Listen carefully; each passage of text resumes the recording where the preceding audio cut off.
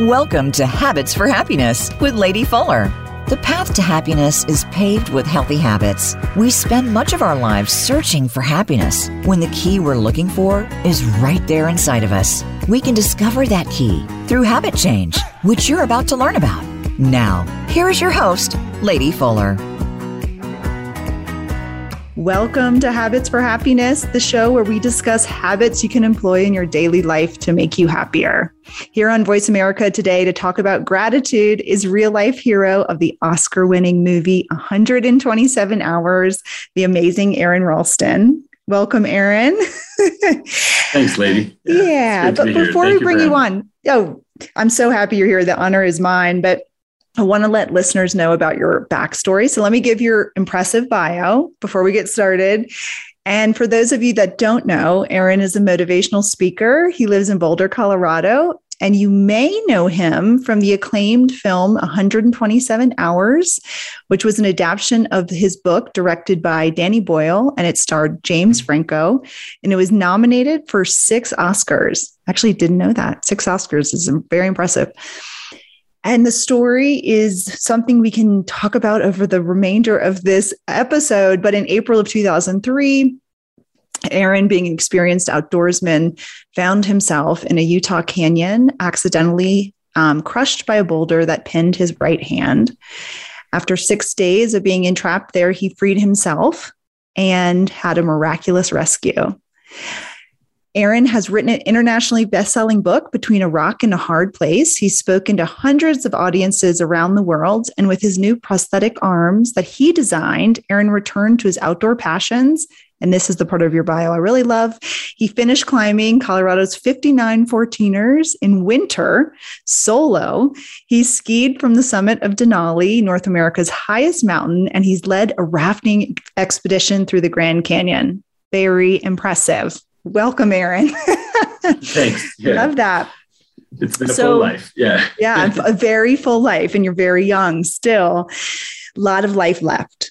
So I'm so excited to talk about the habit of gratitude with you, which you chose. So can you tell listeners why you chose gratitude from all the habits that are out there? Why this one? Yeah, and because I've been enjoying listening to the program so far, and totally resonated with all of the different habits you've been talking about. They're all things that I practice and work on. Obviously, I have a passion for being outdoors and spending time in the wilderness, for going on walks and hikes, doing yoga and dance, and it's there's nothing that hasn't come up where I couldn't have also done an episode about that too. This one I really wanted to focus on because it's moving beyond just like you've already talked about some of the daily gratitude practice that you can have that can help boost your mindset. They can shift you when maybe you're having just kind of a difficult time, and to remember those other things in life that you're grateful for, the good things. But what I want to focus on is about how to cultivate gratitude for the hard things, the boulders, as I make this metaphor. And it's about shifting our framework around adversity, rather than something that we regret or that we wish weren't happening to us. That when the challenges and crises of life do arise, that we meet them as best we can with compassion and with kindness, of course, and maybe even gratitude, to be grateful that these boulders have come to us because of what they can give us, of how they can help us, that they move us along the continuum of our journey towards the human being that we are here to become. And so it's oftentimes very difficult to get to that right off the bat when our world turns upside down.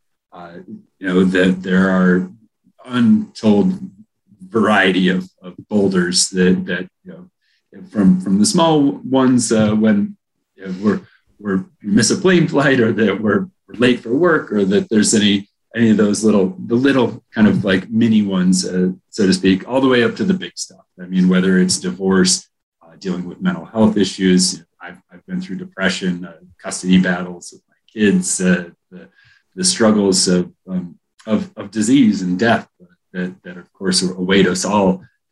My dad died from pancreatic cancer a couple of years ago, and all of these things are around us.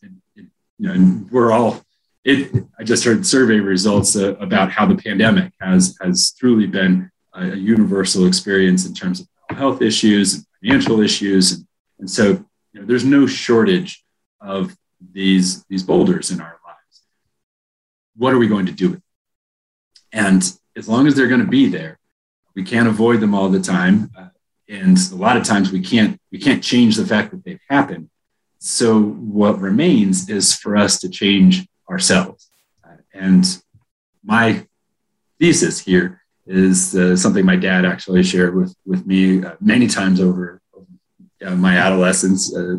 When something difficult would happen, that we don't get to control what happens to us, Aaron, but we do get to control how we respond. Yeah. Can I just repeat that for listeners? Yeah. So your dad said we can't control what happens to us, but we do get to control how we respond. And could you tell us a little bit more about how gratitude helps us with those responses? Yeah, it starts with the choice. So the choice of what are we going to do with the boulders? That again, we can blame, we can focus on wishing that they weren't happening. That of course, a lot of that's just spinning wheels and wasting energy and resources. Embracing them, welcoming them, being grateful for those boulders. That's the end goal, because that's where once we've grown, then we have the power to be able to use the boulders, the lessons, the gifts that they've given us in order to help others. And I don't know that there can be a higher calling in our lives than to take the gifts that we have been given, even as hard as they sometimes are, in order to be there for someone else who's also going through a difficult time. Yeah. So the process, of course, is where the rubber hits the road. So that how do you turn your boulder into a blessing? And it's a mental work, right? It's the I'm pointing to my brain. Yeah. And so it's the work we do up here. But Aaron, can you tell listeners how in the world they would move their hardest boulders into, from tragedy to triumph? How can we feel grateful for our boulders? And maybe a way you could explain this to us, if possible, is giving us a real life story from you, maybe from being trapped in the canyon. Exactly. And that's where I want to take people through a little bit of that because it was the most powerful example of this choice that we get to have. That I believe gratitude is a choice, especially when it comes to the greatest adversities that are there in our lives. So to just briefly go over what happened, I was out on this canyoneering hike in April of 2003, about 18 and a half years ago.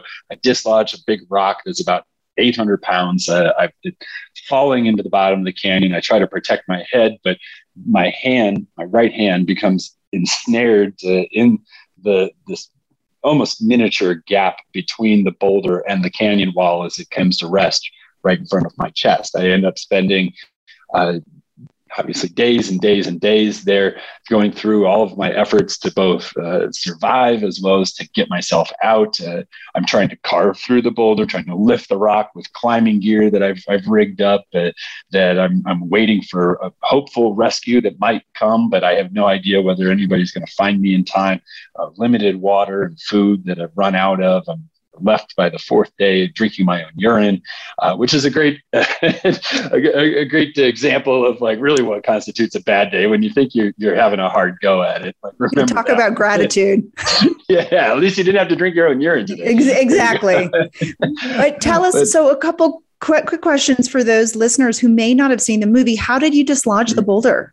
How did an 800-pound boulder find its way on top of you? Yeah, I was maneuvering down through the bottom of the canyon, and there are places, because I'm following the direction of what the stream course would be rather than climbing up the canyon. So I come to a place where debris has been lodged between the walls at my feet. There's multiple boulders, chalk stones as they're called, stuck between the walls. And it's a typical kind of down climbing maneuver where I first kicked at the rock to make sure it was going to hold my weight and wouldn't trapdoor from underneath me. Because even a sprained ankle out in the middle of the desert, I'm 60 miles in any direction from pavement or electricity or running water or cell coverage. This remote wilderness that I'm being very deliberate, and I get to where I'm dangling from the rock. So if you could imagine, like, if I had the capacity to slam dunk a basketball and I'm hanging from the rim, gosh, it's a scenario like that. And then all of a sudden the rim breaks. I pulled the boulder loose as I'm hanging from it. So, and this is in a space that's just barely as wide as my shoulders. This boulder is about the size of a bus tire, and I dislodged it. I pulled it loose from where it had been wedged for potentially eons. And as I'm falling and it falls with me, I'm underneath it. So I land and just have this split second for my instincts to kick in to protect my head. And that's how I end up exposing my arms up above me. And I got my torso and my head out of the way, but with my arm exposed, that's how I became trapped. Wow. So you fell into the canyon with the boulder with you. Right. We were both falling simultaneously. Right. And that's even more incredible that you didn't land on your head. Yeah, or that it, I effectively was uninjured aside from the fact that my arm was trapped. Now that did come to play later on, and I guess to pick back up as we're 80, 90 hours, 100 hours into this, that while I was more and more exhausted, dehydrated, that I wasn't able to sleep for all those days. I was out of food. I was losing about 7 pounds per 24 hours. And I weighed about 160 pounds when I walked into the canyon. So the idea along the way had always been there that I might be able to amputate my arm in order to get free. At first, I resisted that. I didn't want to. And by the end, by the fifth night, when I knew I was going to die there, and I even etched my epitaph into the wall of the canyon, but I had this vision of a little boy. And this, as it turned out, in this premonition, kind of the first half of a deja vu, as it was this interaction with a future son that someday I understood from this experience there, this very metaphysical out-of-body experience of meeting him, and that I was going to get through this. I was going to somehow get out of that canyon. This morning of the sixth day, then, just a few hours after I had that vision and this interaction with this little boy, holding him and his brilliant blue eyes just beaming like, "Daddy, let's play." And it touched me and showed me, and this is an aside to talking about gratitude, but I think it's a great lesson that what that boulder gave me was the understanding of what was truly important in my life, that it was about the relationships. While I was trapped, not only that I saw the vision of this future child who would come to be, he's my son now, 11 years old. And I also have a daughter who's 8 years old, that it was a video camera that I had with me that I held up in front of me. And to say my goodbyes, I recorded myself talking to my parents, my sister, my extended family, my chosen family, all of my best friends. And what happened is I would talk into that camera saying, "I love you, I'm sorry, thank you." And that gratitude for who these people were and what they had contributed in my life, the interactions we had, the vacations, the concerts, the climbs that we've been on, like all of this put together. And I was smiling. I was standing in my grave in the bottom of that canyon, looking into this video camera, and I was smiling into it, because even in the moments of my deepest and darkest despair and isolation, I was able to connect in love with the people who were most important to me. And as people might imagine, if your listeners might put themselves in a place where they're in their graves and it's time for them to say goodbye, to think about what they would say and who they would say it to, is to put themselves in touch with the source of their deepest motivations, the source of their greatest courage, their strongest strengths, and all of the determination and grit that anyone might have to possibly muster in your life. It comes from our relationships. And my experience was that even though I would hit bottom, feeling so despairing and depressed that I was going to die and that I would and it was all my fault that I would never be able to see any of these people again.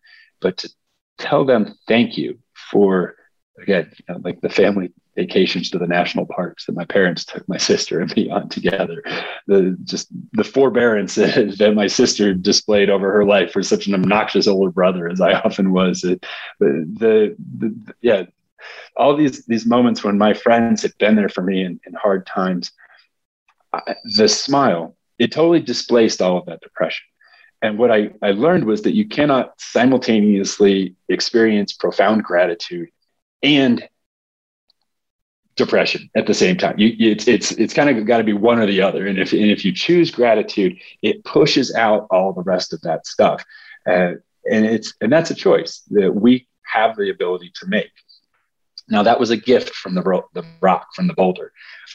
Other gifts that came along over time that showed me what I was capable of, that I survived for those 6 days when I thought in the beginning, maybe 2 days before I run out of water. You just don't survive without water in the desert. That I think adversity in general shows us that we're all a lot more capable than what we believe ourselves to be. Other gifts, the idea that surrender can actually be an empowering component of our experience. By that 5th day that I was there, I understood if I drank my own urine. Yeah, I mean, if I cut my arm off, or if I didn't, it wasn't really up to me. And by letting go, finding surrender, there's an Alan Watts quote that I really resonate with. That he talks about the more we can surrender to what is, the more powerful we become. Okay, I just want to repeat that for people. This is amazing. This Alan Watts quote. Can you repeat it? Yeah, the more we can surrender to what is, the more powerful we become.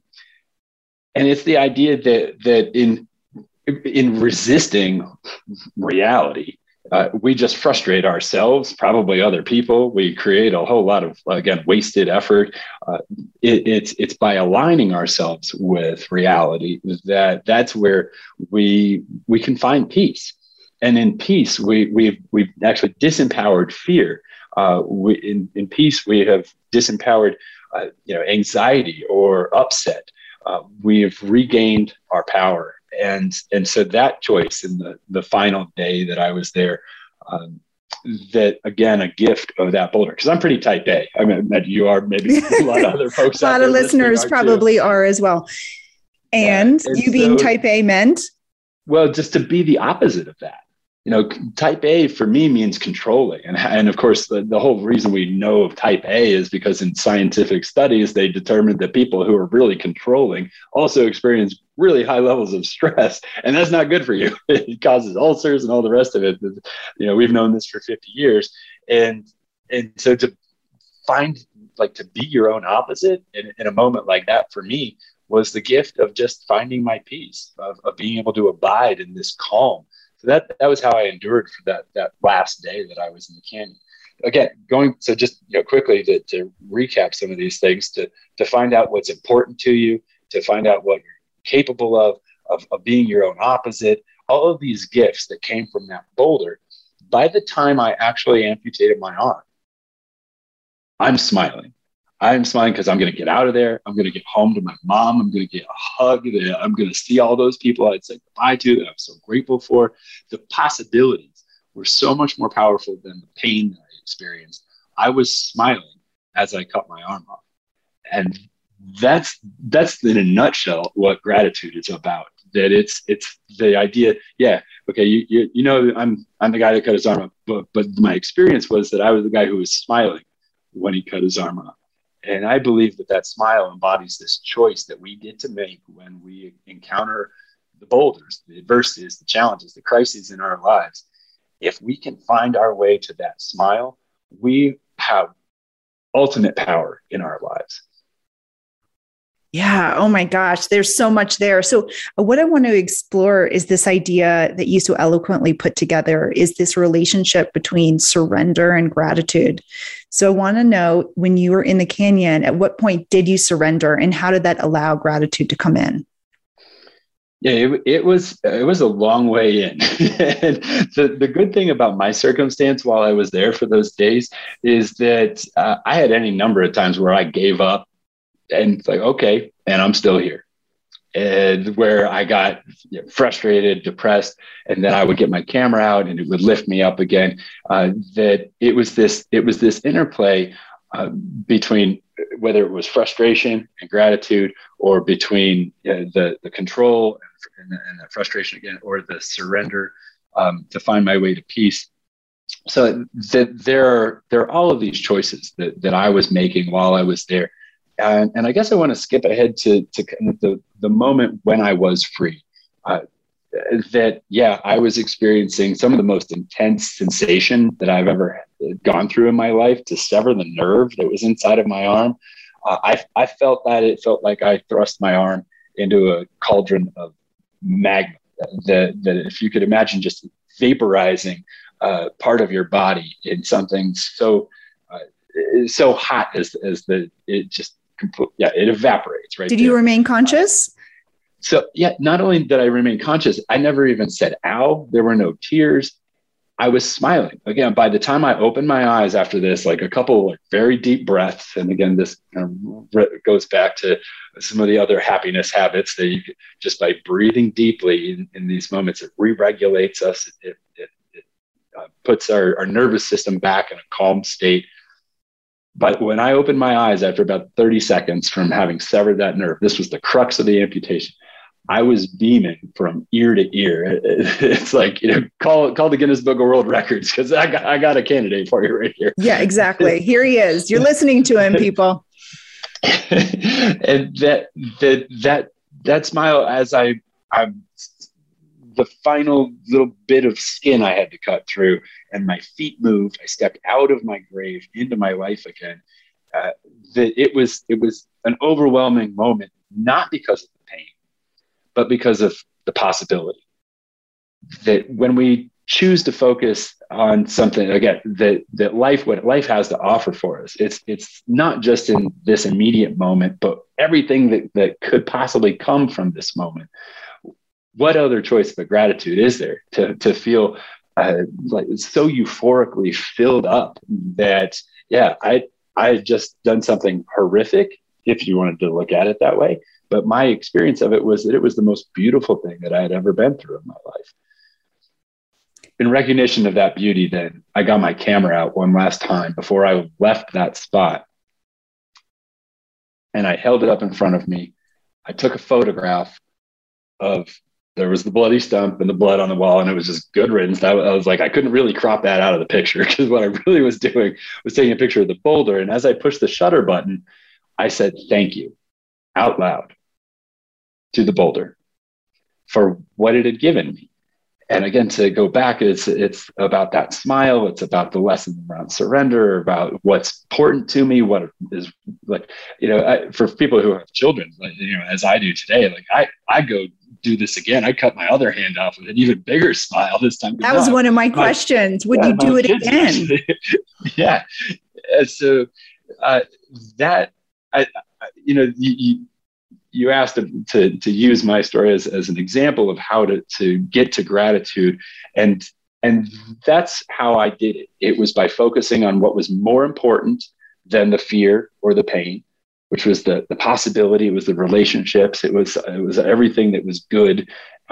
It helped me to discover what I was truly made of, which really was why I was out there in the first place. For an outdoor adventurer like myself at that time in my life, I was out to prove something about myself. Now,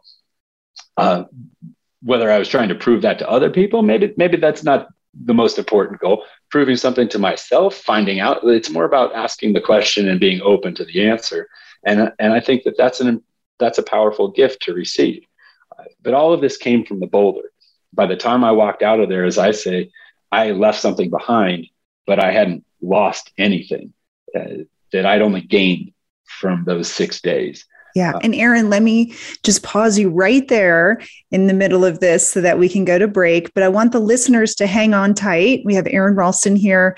And when we come back from break, we're going to talk about how we can have the habit of gratitude in our daily lives for those of you that don't already practice this, and how gratitude is the antidote to sadness. Okay, hang on, you guys. We'll be right back.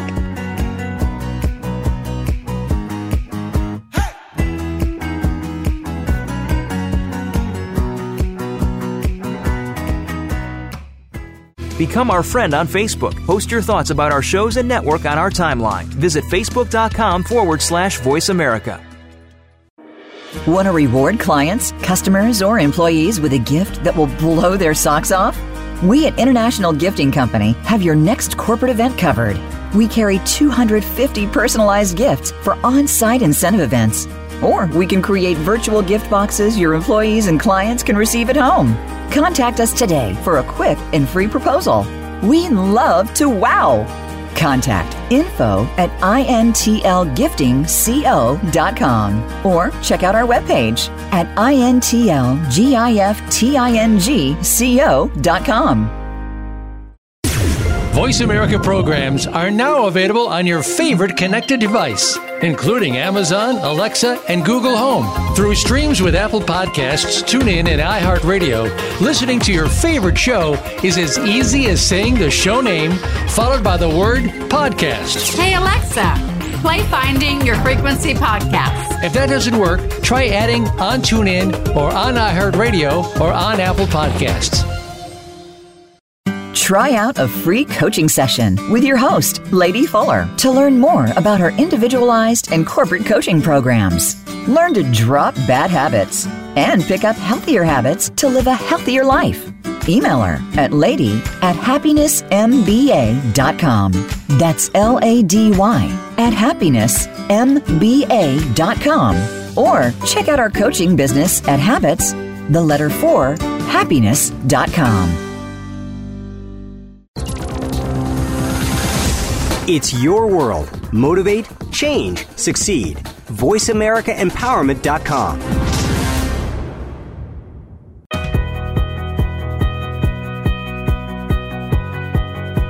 You are listening to Habits for Happiness. To reach the show today, call in to 1-888-346-9141. That's 1-888-346-9141. Now, back to our program. Here again is Lady Fuller. And we're back, everyone. Thanks so much for hanging in there. We have Aaron Ralston, the real-life hero of the Oscar-nominated movie 127 Hours. And Aaron is here today to tell us about his story and also about the habit of gratitude.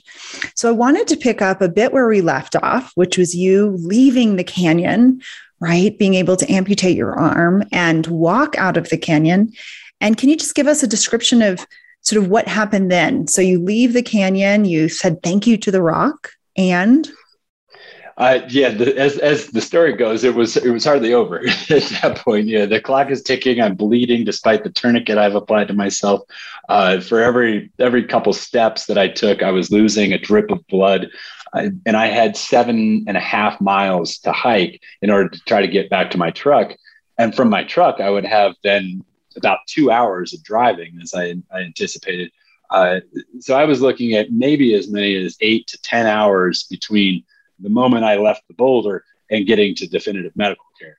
I knew the odds were stacked entirely against me. At that moment, I still didn't have any water for everything that lay ahead. I did get to some water after I had to rappel a 65-foot cliff about a half an hour into my escape that I was able to fill up about 3 liters to take with me. I chugged about a gallon at that point. And I took a photograph of myself at that next to this little pool of water at the bottom of the dry fall, the 65-foot cliff that I descended with my ropes.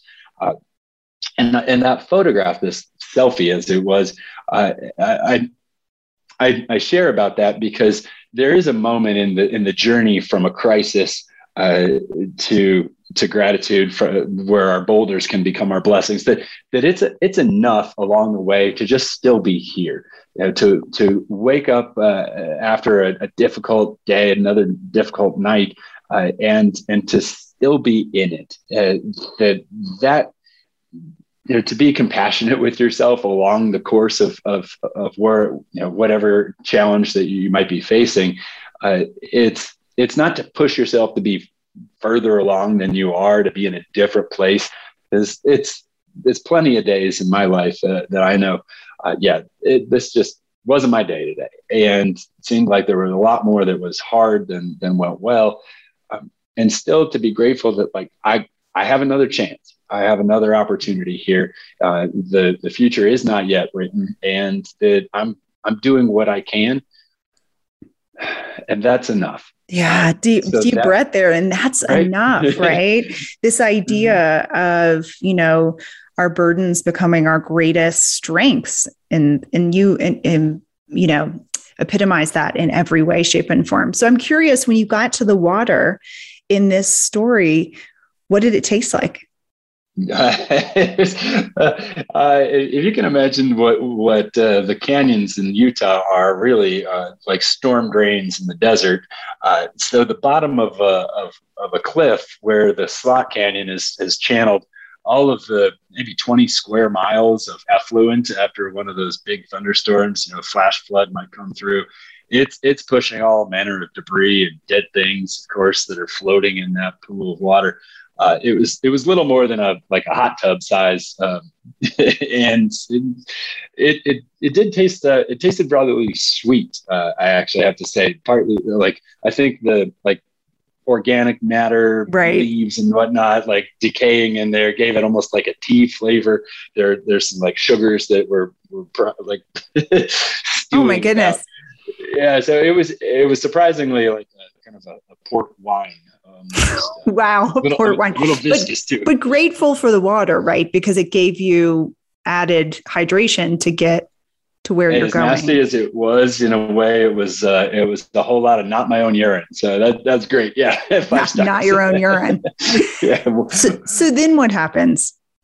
Yeah, as it's step after step, mile after mile that I'm hiking out from there, not knowing that there may or may not be any attempt to find me at this point, but hoping, and I do come across some people that were also down in this lower section of the canyon, no longer a slot canyon. This is the box canyon where it's 100 yards between the walls of the canyon, and the walls are 400, 500 feet high. But there's some pictograph panels, rock art that was left by ancient civilizations that's been protected by the Park Service. And I get up to a point where some other people who were on a day hike, I encounter this family, and they help me along what is now the 6th mile, heading into the 7th mile since I amputated my arm. It's been 5 hours already. Been losing blood this whole time, almost 2 liters of blood, which is 4 times what you're allowed to donate when you go in to do that. As woozy as somebody might feel like as you get up out of that chair. And I haven't slept in 6 days. I've lost almost 40 pounds and still just take one more step, Aaron, until I can't. I'm having a heart attack. The blood loss, the dehydration, all of this so severe that I just don't have enough fluid in my body for my heart to pump and move and circulate oxygen to my brain. It's shutting down. And I realized this very same moment as I look to tell the dad of this family that's trying to help me escape and move me along, I'm dying. And he's waving his arm over his head. And I look up, and it's not just this racket in my chest, but and a helicopter flies overhead. He's signaling for it. It lands. And what are the chances that a helicopter was overhead? Well, and this is where it wasn't just a helicopter. What it really was my mom. She got that phone call from my manager at work, who noticed that I hadn't shown up for the 2nd day in a row after a 5-day vacation, and that being on the 5th day that I was trapped. The synchronicity of this is that she then executes the most miraculous search and rescue mission that I've ever heard of. Nobody even knew what state I was in. I was living in Colorado at the time. I was actually in Utah where this happened. I was hours and hours and hours away from my truck still where I was trapped. But they did locate my vehicle out in the middle of the desert to kind of finding the needle in the haystack, so to speak. And in the moments as I was amputating my arm, they deployed the helicopter out of the Salt Lake City airport. It was still 200 miles away. It had to fly down. And as it's searching from down canyon up, and I'm hiking from up canyon down, we rendezvous at a point where I had minutes left to live for blood loss, and that helicopter had minutes left of fuel before it ran out and couldn't even fly to go refuel. When it did land and drop me off in the Moab hospital's front yard on the lawn, it couldn't take off again to go get more fuel. It had to wait for a fuel truck to come in. And then they actually went and tried to move the boulder and get my hand back. If I'd known, I would have told them, don't bother. Did they get your hand back? Well, it took it 3 days. So I wasn't able to move that rock. It took what I was told, 13 men, search and rescue equipment, helicopter support, lifting jacks and overhead crank winches, all this stuff in order to move that rock. They did get the remains back, cremated it, and gave it back to me. And so this gets to another point of gratitude. When I finally was strong enough, 6 months later, I'd gone through all of my recovery, and not to whitewash it, that was hard.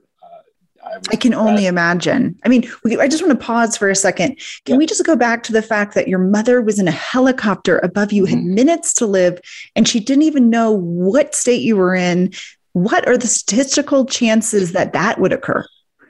Yeah, it's just within the moments that it had to. I mean, that's the fact that I walked into that opportunity as the helicopter arrived, and that if it had been minutes one way or another, I wasn't there. I bleed to death anyways. The helicopter isn't there. Can't evacuate me.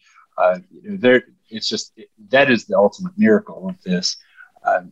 And so by the time I was able to go back to the canyon, having regained my health, prosthetics that I was fitted with that enabled me to continue climbing, skiing, mountaineering, all of this, that I was able to go back, and I took the remains in my hand and I dumped them out on the boulder, standing in that spot with a prayer and tears, but they were tears of joy and of gratitude for what that boulder had given me.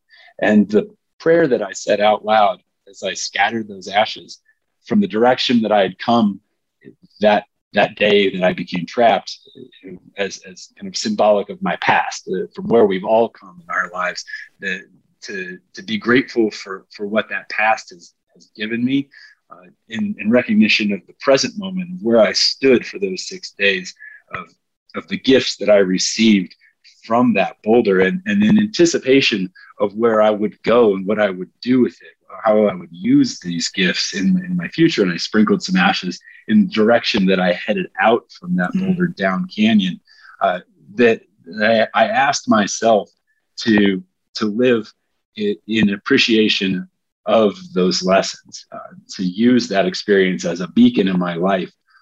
And for all the times I've been back there, 13 times I've also stood in that place over these 18 years since it's happened.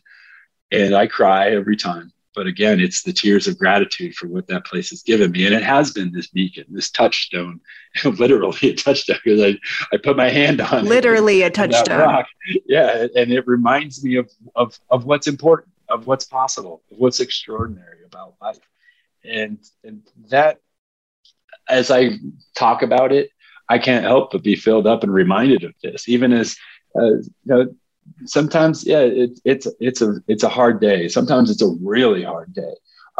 Legal battles, as I've been through, or the other kinds of stressors that are happening in the pandemic. And I was on unemployment. The kinds of challenges that are there, again, of finding out my dad had 5 months to live, and what are we going to do with that? How are we going to grow? So to share with people about when you're in that moment, where you're in that crisis, it's enough to make it to the next day. And after you've survived long enough to start moving towards thriving. And that's the transformation that's there, to use what's been given and move towards forgiveness, perhaps, to move towards growth, as hard as that can be, so using something as a pivot point to change direction in your life, to find maybe some compassion for yourself, as that can be the step that has to happen for you to let go maybe of some other, some frustration that you're putting on yourself. Yeah. That process, and it can look a little different for who you are, what you're dealing with. But it's about what we do for ourselves to stay open-hearted. I love this concept, what we do for ourselves to stay open-hearted, which is a core tenet of gratitude, right? You have to open your heart to feel it. Yeah. And it's, ultimately it's even when you're dealing with those boulders, maybe the boulders is a person that, maybe an ex, for example, and to be able to ultimately get to a place where you could say, may you be well, may you be at peace, and thank you. So everyone's a teacher, right? Yeah, exactly. And as much as, with my kids on a daily basis, that, okay, I can be frustrated with their incredible energy that leads to a lot of misbehavior, or if I can transform that and be grateful for their incredible energy, that their spiritedness, their brightness, that bestows this gift of our interaction in my life. So it's just reframing. So it's reframing. So gratitude's reframing. I love that concept. Yeah, that your boulder doesn't just have to be only a burden. It can also be a blessing. That a trauma doesn't have to only be a tragedy. It can also lead through transformation, even to triumph, as you were saying too. That these things are available for us. We have agency, that we get to make choices around it. And as we move towards gratitude for those things that are the most challenging parts of our life, that's how we meet the rest of our lives too. And I believe it's by being in touch with the relationships, the people who we love and who love us, that's where we find the courage to do what is more important than the pain, than the desire that we might have to not change, perhaps the lack of motivation that feels like it's easier to just, I just want things to be the way they were. That's not how the universe works.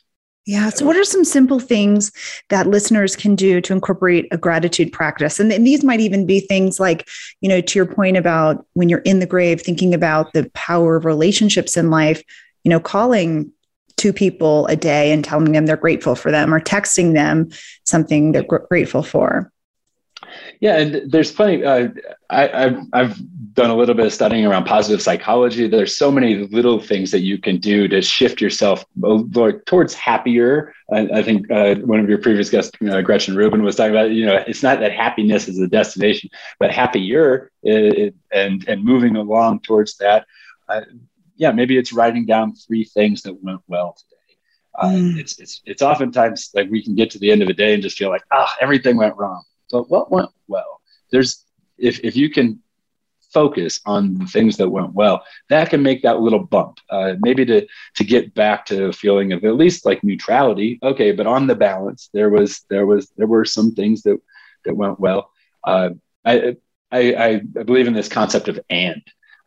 Instead of go ahead. But that there's darkness in the world, that you might be experiencing a whole lot of that in a given day, and there's light in the world, that there's beauty in the world, that there's something, whether it's like just a few deep breaths, and you can be grateful that you're still taking deep breaths, that what that symbolically represents is an opportunity of we're still living this life right now, and what a gift that is. Where there is life, there is hope. Where there is life, breath, there is hope. Go ahead. Yeah. Where there is breath, there is hope. it's it's an idea that when we reconnect, and this, it's my daily practice of yoga is a deep part of this. It's to get back to that place of openness. And sometimes that openness is acknowledging, there's sadness in the world, and there's so much love too. And I want to end there before we talk about what you're doing now, because where there's sadness in the love in the world, there is love too. That's a beautiful place to sort of put a pin in it, because I could talk to you for hours and hours and hours. It's a completely riveting interview. And if you guys aren't on the edge of your seat like me with tears in your eyes, then you haven't been listening, because this is amazing. But tell us about what you're working on next, how people can find you, if they want you to speak at their corporate events. Tell us more. I appreciate that, Lee. Yeah, that speaking and using my story to help others is a huge part of my life, whether it's on a stage or sometimes it's just being there for someone who's had a trauma in their life. And that I oftentimes, as I get to share my story, that someone will come up, and I know that I was there that day, not just for the paycheck, which is also nice, but it was for what someone needed, that maybe they're going through a difficult time, that they've lost someone close to them, or that they're experiencing a disconnection, a depression, a divorce, any of the things, that it helps people to do that reframing, to not just see something as a loss, but to see but what have you gained in this time? So yeah, I have a website, AaronRalstonSpeaker.com. ARON, my first name was just one A. I joke, my parents back in the 70s, it was, there were rationing letters. So, there's sometimes there was two A's or two R's or so. Good. So ARON. Yeah. And then Kepler Speakers is my speakers bureau for groups that are interested to pick me up for events. And you mentioned about my book and about the film, and hopefully I'm not going to cut off any more body parts. There's not going to be any sequels. Let's hope. And I'm it's my practice to be grateful too, to be grateful, like at this point, that there are events starting to happen again, that we're getting back to it, that there's concerts to go see, that the relationships in my life that are there for me to depend on when I need them, and to be there for others. Friends who are going through tough times in their marriages or with their careers. It's something to be there for strangers sometimes too. Ooh, to be there for strangers. Yeah. And I want to also just like what's resonating for me right now is that gratitude for listeners may not be as large as, cutting off your arm under a boulder and, then having an Oscar-winning movie made about it, or nominated movie, I should say. But it may just be small things, right? Like having food on your table, or a warm cup of coffee, or saying thank you to someone that holds the door for you walking out of the grocery store. It's the small and the big. And it's our ability, as you've told us over this past hour, to reframe and see it. And it's our job to look for it, right? And that's so powerful. I think, it's this sort of free mind shift that we're given the right to do and the ability to do. It's just a question of choice. Yeah. And that choice can be very difficult. I want to acknowledge that. And so that's where I want to encourage people to meet themselves where they are at the moment, where you don't have to be further along on this process of like, oh, a trauma just happened, but I need to see this as the greatest thing that's ever happened to me. And then I'm going to use this to help people. Like, work on your recovery first. Get to a place where you're taking care of yourself, and then you can start to move towards how you could use this for others. And that's that ultimate purpose. I think how whatever comes to us, that eventually we do have the ability to use, perhaps for ourselves, to remind us that, oh, I've been through hard things in the past. I can move through this. That things aren't permanent. That this too shall pass. That there's still beauty and love in the world, and it's not, as I've come to learn, it's not just the will to live, but it is the will to love that moves us forward in our lives, that propels us, that gives us something that's so much deeper and metaphysically more meaningful than just like getting by. But yeah. Well, thank you so much. I want to leave everybody with this concept of the will to love, right? That puts one foot in front of the other as we walk out to the helicopter with our moms waiting in it. It's so amazing. So if you want to continue the conversation, please check out my Facebook group at Habits for Happiness. And remember, everyone, the road to happiness is paved with healthy habits. And please listen next week for another riveting conversation on a powerful habit that can change your life. Thank you, Aaron, for being here. It was an amazing hour. My pleasure, lady. Thank you so much for what you're doing. Thank you. Thank you for tuning in to Habits for Happiness. Please join Lady Fuller for another edition of the program next Friday morning at 11 a.m. Eastern Time and 8 a.m. Pacific Time on the Voice America Empowerment Channel. This week, discover how to find your new happy place.